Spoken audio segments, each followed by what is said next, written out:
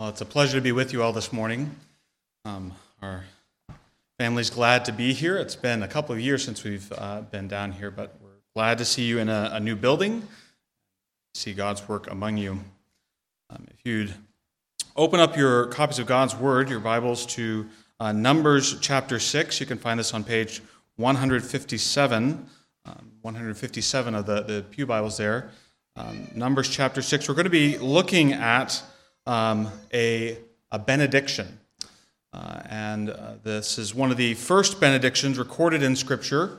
If you're being strictly categorical, the benedictions that are a good saying, a blessing pronounced upon God's people. This is one of the first ones that we come to as we read Scripture.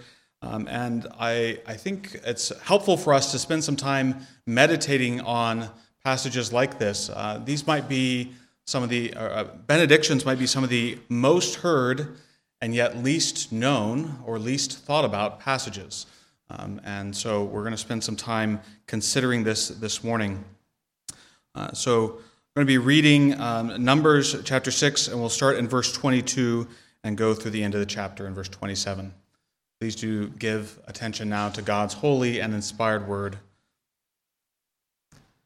And the Lord spoke to Moses, saying, "Speak to Aaron and his sons, saying, This is the way you shall bless the children of Israel. Say to them, The Lord bless you and keep you. The Lord make his face shine upon you and be gracious to you. The Lord lift up his countenance upon you and give you peace. So they shall put my name on the children of Israel, and I will bless them." Amen. Let's pray as we consider God's word. Heavenly Father, we thank you so much for your truth recorded for us in your word, that you give us guidance and insight into how we ought to relate to you and how you relate to us. And we pray that these words would not be lost on us, but that we would drink deeply from the well of your truth, that your Holy Spirit would be applying these words to our lives and helping us to live out of them. Lord, we ask that you would be moving in and amongst us to draw us closer to you through your word, and that in all these things you might be glorified. For it's in Christ's name we pray. Amen.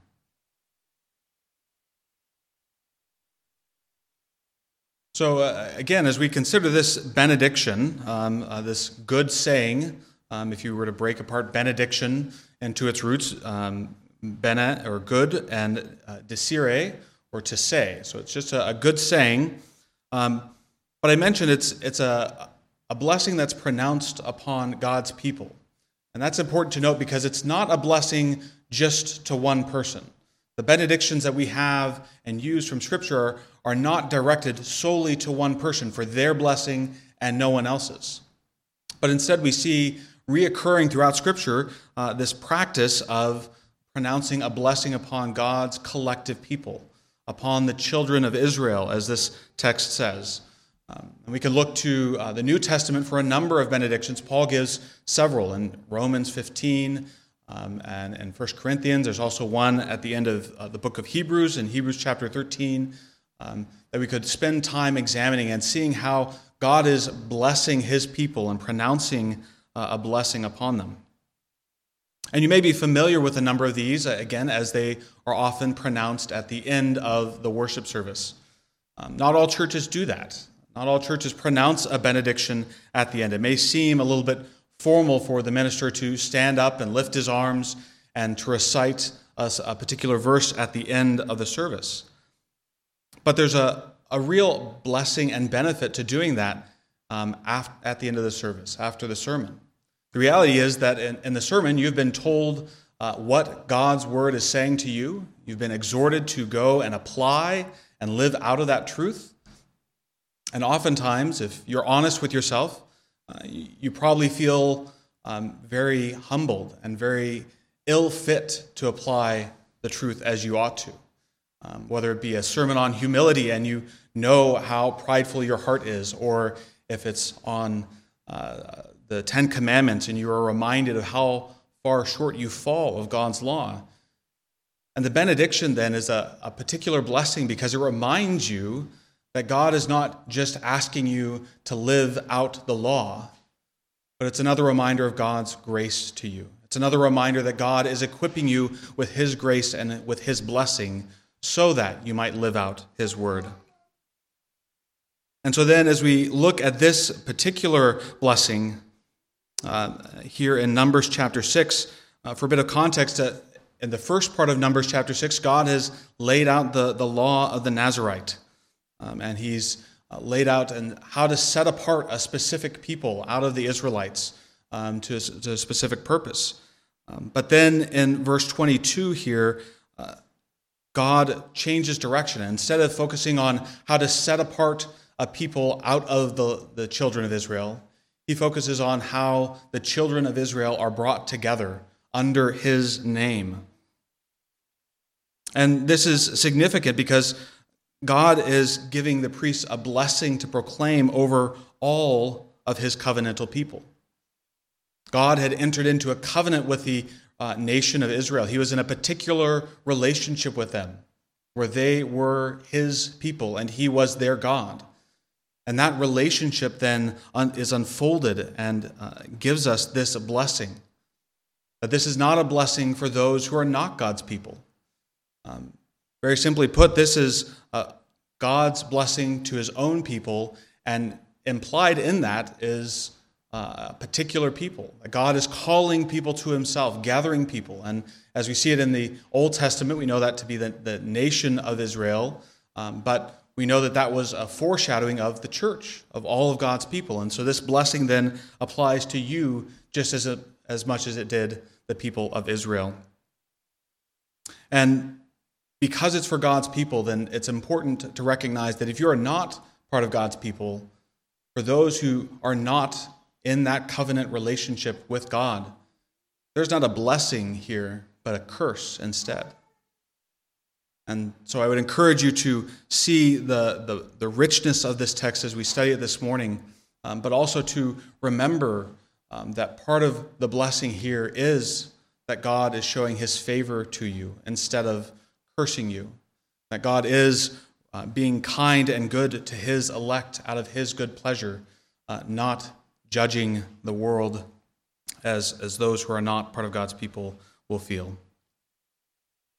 And so what I hope to accomplish this morning as we examine this benediction is that you'll, again, understand it better and have a real grasp of the blessing that's pronounced, that it's not just the close of a service, that you don't just hear those words and think about what's next, think about what's for lunch, but instead that you meditate on and are feasting upon God's promises to you here. And so first we see that God is blessing you as his covenantal people through his power. God is blessing you as his covenantal people through his power. The beginning of this benediction, it says, "The Lord bless you and keep you." It's a little bit of an interesting phrase. Lord, keep you. What does that mean to keep you? We often think about keeping things. We keep our house in order, or we might keep a collection of different things. But what does it mean to keep people? What does it mean for God to keep you? Well, before we flesh that out, it does imply possession. It does imply that you must be God's for God to keep you. God must claim you to be able to keep you. He must have you in his grasp, in his power. And if you are not in God's grasp, then he can't keep you. He can't do what we're going to understand keeping means. And so here already, this points to the wonderful doctrines of election and adoption. That part of God keeping you is God choosing you, is God claiming you for himself. It's God making you his own. You see in verse 27 that God tells the priests, God tells Aaron and Moses that this is how the priest shall put my name on the children of Israel. God is naming his people and is calling them his own. Again, this is a reminder that covenantal relationship, that God has made these people his own. And it reminds you that you are named now in Christ. That when you bear the name of Christ, that carries significance. You belong to God. That when you are baptized, that sign and seal of the covenant, whether or not you were baptized as a child or as an adult, that you are named as part of God's people.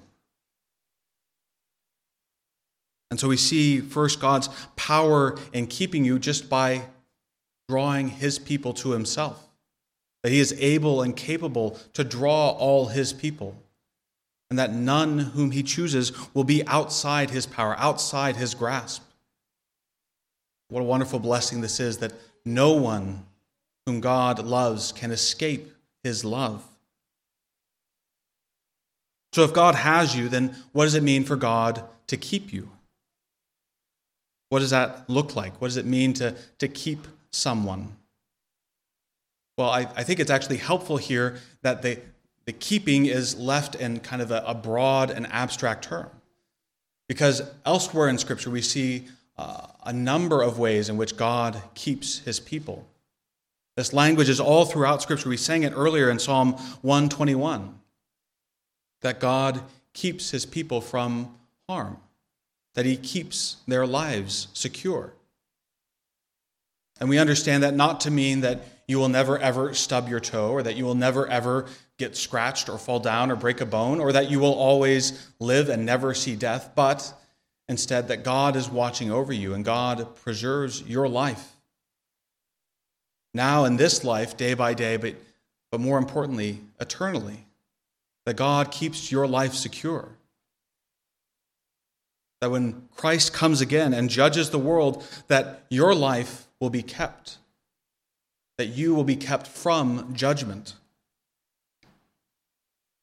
We also understand this to mean that God keeps you from the power of the evil one. We see this richly within the epistles as Paul talks about the principalities and the powers of the air, the nature of this world, and yet God is able to keep you from that power. God is able to keep you from Satan's grasp. We saw that in Job, as Satan had to come to God and had to submit to God's power before he was able to touch Job at all. This preservation of the saints is a rich blessing, and it is part of how God keeps us. But God also keeps us by keeping us from the curse that we deserve. That curse of judgment for our sin. And sure, we feel the effects of sin in this world. We feel the consequences of our sin in our day-to-day life, but ultimately, God keeps us from that eternal judgment because of what Christ has done, because Christ took that covenantal curse for you in order that he might purchase that covenantal blessing. And in all of this, we see God's power, that all of his purposes for you, his people, are achieved. That there is nothing that he desires for you that does not come to fruition. And so his power to bless you and to keep you is a rich blessing and is not something to be taken for granted. And one way to look at it is that the blessing here is that God is using his power to do the work, not you. That instead of God asking you to use your supposed power to keep the law, he has done it for you. He keeps you because you can't keep yourself. You cannot keep your soul alive. You cannot keep yourself ultimately from judgment. To do so would be foolishness. But God's power is sufficient to do this for you. If you think about this, I think a helpful illustration could be parents with children. My wife and I have a one-year-old daughter, or almost one-year-old daughter right now, and the reality is she does very little to keep herself from harm. Her fingers are attracted to electrical sockets. She likes to go upstairs not knowing that you can tumble down and bonk your head at the bottom of the stairs. The kids don't really do a whole lot. They don't have the power to keep themselves safe. And so that's where parents come in. Parents have that power. They have that knowledge, that ability to keep their kids alive. And even as kids grow older, parents guide, they counsel, they shepherd their children to help them understand the right way to go, the wise way to go. And in that way, they help keep their children. How much more, then, does your Heavenly Father keep you? How much more does your Heavenly Father, who calls you His children, who adopted you and made you His children, does He keep you? Does He give you counsel through His word? Does He watch over you and preserve you in thousands of ways that you don't even recognize? Things that you take for granted. That you go on a drive and didn't get in a car wreck. That you go to sleep and you wake up the next morning. God's power is accomplishing all these things for you, His people. And so then, friends, your response ought to be to trust in God to keep you, to dwell richly upon this safety, not just temporally, not just in this life, but eternally, the safety that you have as God's people. And you also ought to glorify God for His power, for His works, for all that He has done. As you see it contrasted with your own weakness, with your own inability, it should move your heart to worship, friends. Because, as Ephesians tells us, it is not by your works that you were saved. And so as God uses His power to keep you, to work in you, to work for you, it's also important to know that God is not far off. And so then you need to be blessed as God's covenantal people through His presence. Through His presence. The blessing isn't just God's power to work in your life, though that would seem enough. If we look at verse 25, see that the blessing here, the benediction, is that the Lord make His face shine upon you and be gracious to you. God blesses you, friends, with Himself. He gives of Himself that you may know Him. As He makes His face shine upon you, or as verse 26 says, as He lifts His countenance upon you. Countenance is just another word for face here. We see that God is giving you Himself, and instead of turning away from you, as He would be perfectly right and just to do because of your sin, to turn His back on His creation that has rebelled against Him, and to leave us to our own devices, to the judgment we so richly deserve, God shines His face on you. He makes Himself known to you, both within general revelation, within the world around us, that we can know that there is a God, but more so within Scripture, that God has revealed Himself through His word to you, that you might know who He is, that you might know more about Him. He makes Himself known by covenanting with you, by entering into that relationship with you, by drawing you close. This is not a digital transaction where you never see the two parties meet. Oftentimes, if you're buying something on Amazon, you don't know who the seller is. You don't know who's packaging up your products and putting them in a box and shipping them. You just enter your credit card information, and a few days later, you might get a product. This is not that kind of transaction. This is a relationship that God enters into, where He draws you close and says, "Come, meet with me. Come, be my people." And we see this especially, that God makes Himself known to you through the person, through the incarnation of Jesus Christ. It was not sufficient for God just to give his word that you might know about him. But God sent his Son. God made man, that people might know and interact with Christ, that Christ might minister to people, might show his love in very tangible ways. See this in John 1. The Word was made flesh. God makes himself known and shines his face upon you through Christ. And this making a face to shine, I think, is important language. It's not just that God shows his face to you. It's not just that God reveals his face to you, but it's that God shines his face upon you. Think about it. If I were to say that someone's face was shining or beaming, what does that convey? What is the sense that you get of that? Where have you seen that before? A great example might be a wedding. Some advice that was given to me a number of years ago when many of my friends started getting married and I was going to weddings. Somebody said, well, when the bride comes in, don't look at the bride. Look at the groom's face. Look at the groom's face and see the joy, the radiant joy on the groom as he sees his bride-to-be walking down the aisle.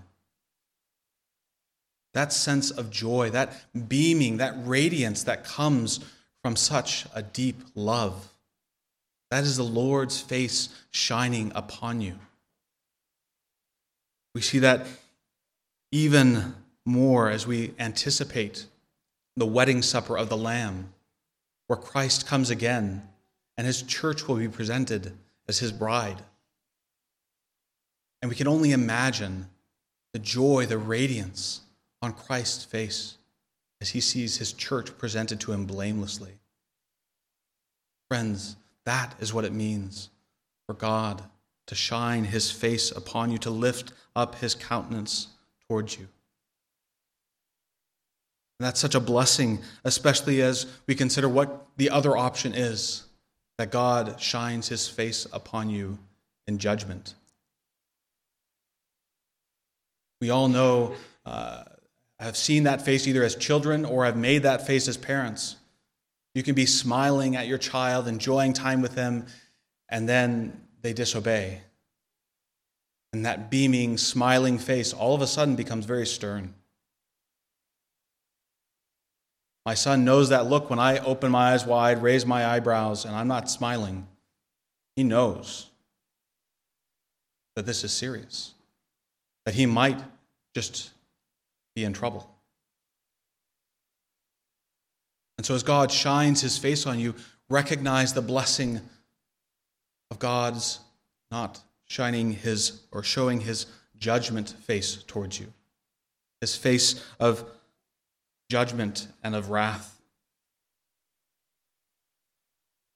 And so as you reflect on this blessing of God's presence, of God shining his face upon you, then know that God has joy in you being part of his people. That shining, that radiance, that beaming, that lifting up his countenance upon you is out of a heart of joy and love. God is not ambivalent to you being part of his people. He rejoices when you are part of his people.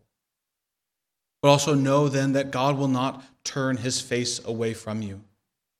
That God will not hide himself from you. That God will not turn his face and turn his back to you.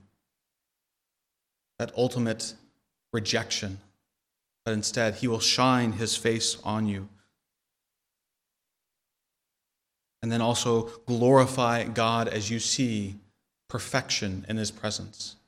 As you meet with God, as you feel the warmth of his love through his word, through your times with him, through his worship. Glorify God in return, because to know God better is to know perfection better. And that is surely worth praising. So God blesses us. He blesses us through his power. and keeping us, making us his. He blesses us through his presence, which reminds us of his love and of his grace. But God also blesses you, his covenant people, through his peace. Through his peace.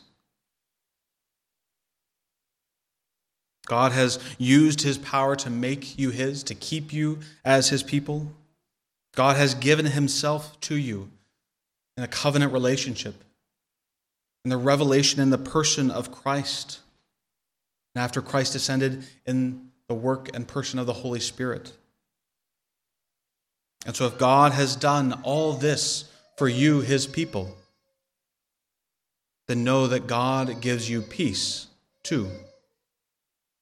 It's fitting that the end of this benediction, as it builds through God blessing you and keeping you, God showing himself to you, ends with God giving you peace in verse 26. The result of God blessing you through his power and blessing you through his presence should not be anxiety. It should not be worry. It should not be anything but peace. And you can have peace if you're not trying to save yourselves, but trusting in God's salvation. You can have peace if you realize that you are never alone, but that God is always with his people. You see, peace is that capstone to God's covenantal love. Peace is the result of knowing who God is and what he has done for you personally. That result, then, is wonderful. That peace that surpasses understanding. As we were considering earlier in Sabbath school, in the adult Sabbath school class, contentment. That rare jewel of Christian contentment. And the reality that we don't need to know why. And part of why we don't need to know why is because we know the God who is in control loves us. We know that he has the good of his people at heart. As Romans 8 says, that God uses all things for the good of his people. And so to know why any particular event happens, to know how to be content in any given circumstance, becomes much easier. We can have peace when we remember who God is. That love bears that fruit, friends. It's like if you were to take an incredibly hard math final, which I know that there's a number of math folks who could probably ace it, but let's say Dr. Knoll was crafting one of his craziest, hardest finals for you. I personally would be very scared. I would be ill fit to take such a math exam. And so if I were to go in, even after I'd studied, even after I had tried to prepare for that final, to walk into the room where I'm about to take that test and have Dr. Knoll say, "No, it's all right. A guy named Einstein came in and he took the test for you. You're good to go." The sense of peace, the sense of relief that I would have at that moment, questions of time and space continuum aside, to know that somebody else had taken that test who was much better fit to do that than I. What a relief. What a blessing. Or parents, if you've ever had your kids lost in a crowd, maybe you're at a store or you're at an amusement park or a zoo, and all of a sudden you turn around and your kids aren't where they're supposed to be. The weight of that, knowing that they are all of a sudden not safe. But then when they're found again, the peace of knowing that those children are safe, that is the peace that you can have, friends, in Christ. Because you don't have to take the exam on righteousness on your own. Christ has done it for you. Christ paid that penalty, bore that judgment so that you don't have to try. You don't have to try and pass that exam of perfect righteousness. And Christ has found you. Christ keeps you safe. So friends, have peace through God's blessing. And we've mentioned it throughout, but I want you to particularly see how Christ fulfills all of this blessing for you, his people. I want you to see and believe and even own this blessing, to recognize that this is your blessing. This is not something far off. This is not something abstract. Christ has the power to keep you his people, as he prayed in his high priestly prayer, when he prayed to God for his disciples, when he talked and he said,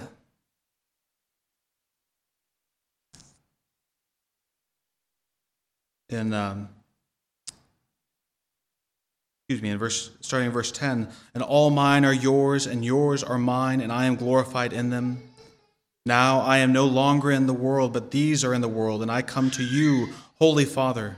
Keep them through your name, those who you have given me, that they may be one as we are. While I was with them in the world, I kept them in your name. Those whom you gave me, I have kept, and none of them is lost, except the son of perdition. That is Christ's prayer for you, friends. That is Christ's work and power in keeping you for his purposes and for eternal life. But again, we see Christ has done this in giving you his own presence, giving you the Holy Spirit.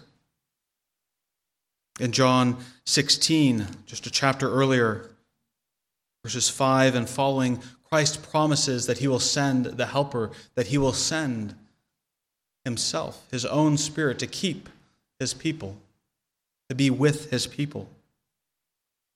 Christ not only worked out your salvation, but he walks with you through his Holy Spirit day after day after day. And we also see that Christ, again, brings you peace. John 14, verse 27. Peace I leave with you. My peace I give to you. Not as the world gives, do I give it to you. Let not your heart be troubled, neither let it be afraid.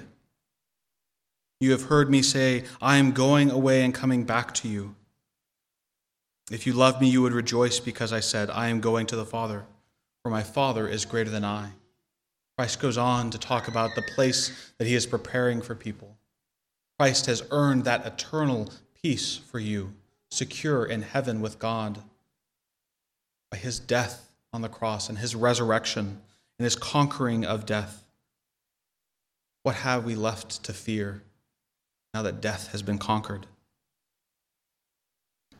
So friends, when you hear this blessing, this covenantal blessing for you, God's people, from number 6, don't gloss over it. Don't discard it and think, okay, what's next? But instead, meditate on it, reflect upon it, dwell richly in this wonderful truth, and glorify God for the blessings that he has shown to you. Let's pray. Lord God, we do praise you, for you are a good God. And you are not just good because you show kindness to us, but your goodness is surely shown by the kindness, the love, the mercy, the grace that you show to your people. Lord, we are in awe of your perfection, that all your attributes are without flaw, that you lack nothing, and yet you desire to make us your people, that you purchased our salvation, our redemption with the blood of Christ.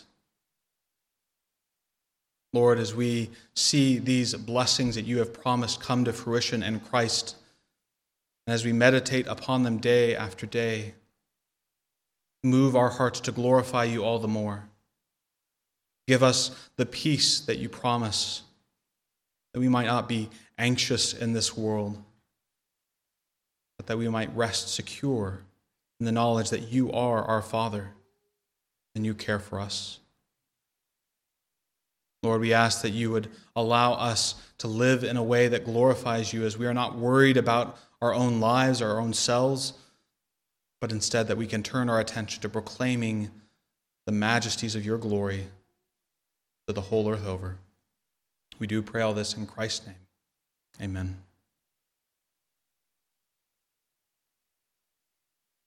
As we respond to God's word, we would turn to Psalm 91, selection A. See wrapped up in many of the Psalms, as we've already considered this morning, but in this one in particular, the wonderful peace that we can have being God's people. We don't need to fear the deadly pestilence.